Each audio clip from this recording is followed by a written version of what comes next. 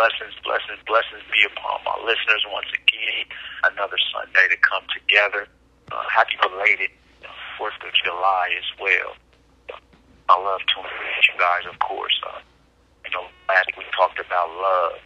Love, where are you, was the topic. And so today we're going to move along with something that's really, really important right now, and a topic that's so passionate but possibly overlooked.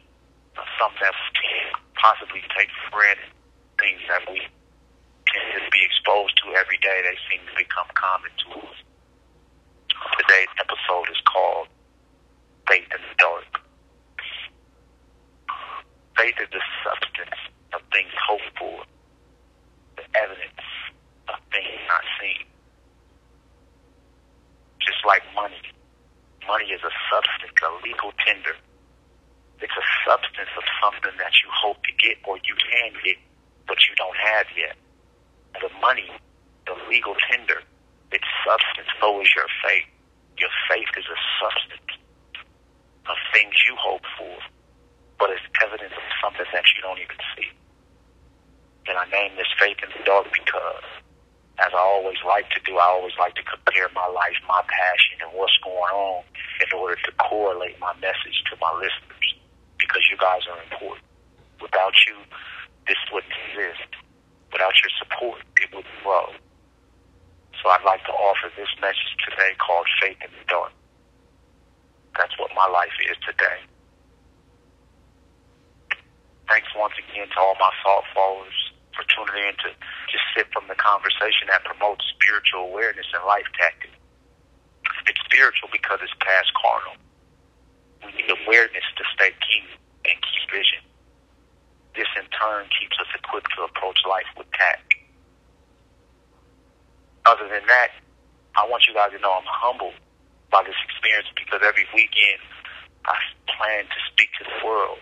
And right now I feel like God has given me a small but big task, which is to encourage you guys while the world is so limited due to COVID restrictions.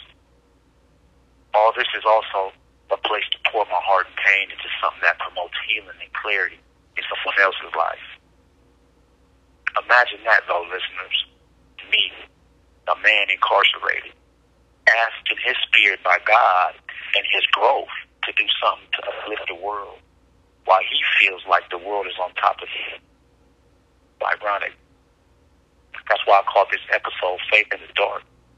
Because each day, it's nothing but the fumes of faith guiding me as I feel my way around my situation like a man locked in a basement with no light. Lately it's been dope because I've been speaking with assurance about what I know is going to unfold in my life.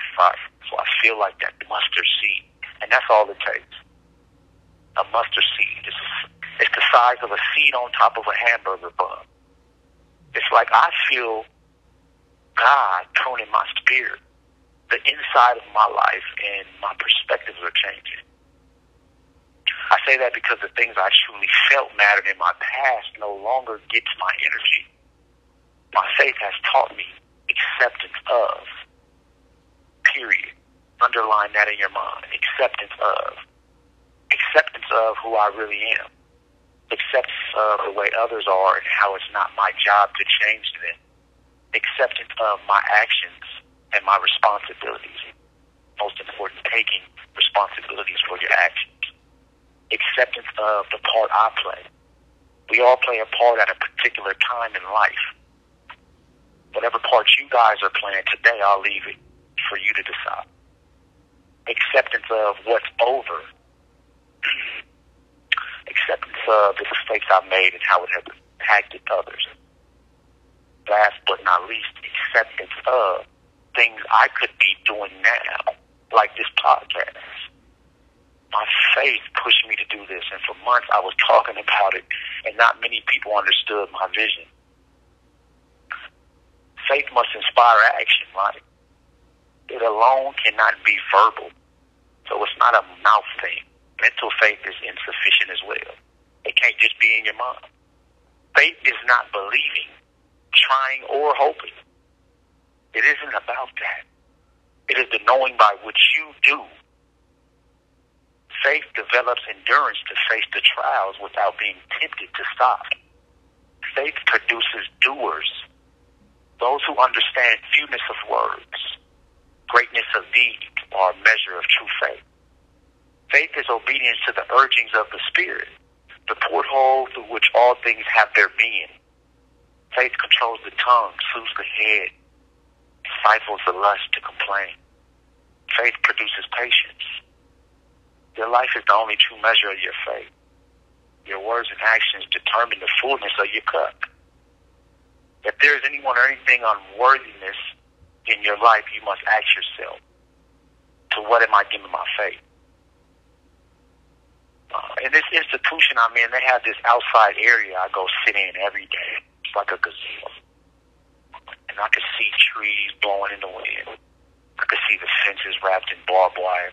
I can see all the units. I can see the gun towers. And I can see birds playing outside. There's bird baths. It's a real tranquil area. But I see these birds playing. They're minding their own business while I watch them, thinking I wish I can be as free as them while they spread their wings. I'm sharing this because I sit out there every day and it's peaceful. But I tell myself, soon this will all be just a memory.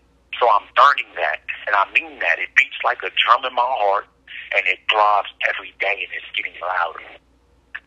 Remember, I shared with you guys on the episode Magnifying Glass how I was shot in the face when I was 19 years old in a drive-by shooting, right?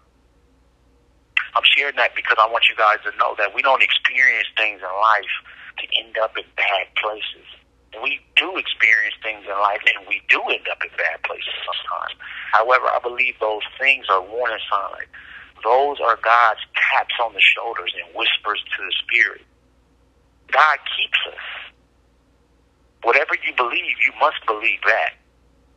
I know that whatever is useless is thrown away, right? Like an empty chip bag or an empty candy wrapper or something that's broken in your home. Whenever we can't use it anymore, we throw it away. We get rid of what we can't use. So I'm telling you guys, DeMar didn't get shot in the face and survive for things to end up at this dead end. I just didn't slow down enough to see I was blessed. And I hope you guys do that with self, because I know you have been through some things that you might not have shared with anyone, but you made it. As we choose faith again and again, though, throughout our lives, I'm learning that we develop this mental toughness for beating away doubt, because that's faith's enemy. It's as if with each firing of conviction, we forge an increasingly powerful weapon capable of piercing all negative thought. It's tough, but we're capable. When we practice such power, it becomes something we can firmly grasp and wield in times of need and anxiety. Your faith. Soon, faith is your favorite weapon. You become invincible against the darkness. We become the warriors of light who have an unshakable sense of self and serenity. And we rarely question ourselves or fate. We draw luck and abundance in all that we do because we believe the universe is favoring us by God's leadership. Those with a committed heart. And all things are unfolding exactly as it should. I think if we as people woke up every day and confronted each day with faith and power in mind, you guys, we find we are a lot more magical than we truly understand. Right? After all, esteem comes from self. That's why it's called self-esteem. How you view yourself. How you see you. Nobody can shape that but you. I remember after I got sentenced on this case, I was led by the officers into an empty room to dress out of my trial clothes. And I said out loud to God, I know this can still change. Have your way. I won't give up and I won't turn my back on you. It's profound, too, because as I examine my journey, I can see God's hands and fingerprints all over my quest through this desert-like experience that I'm going through.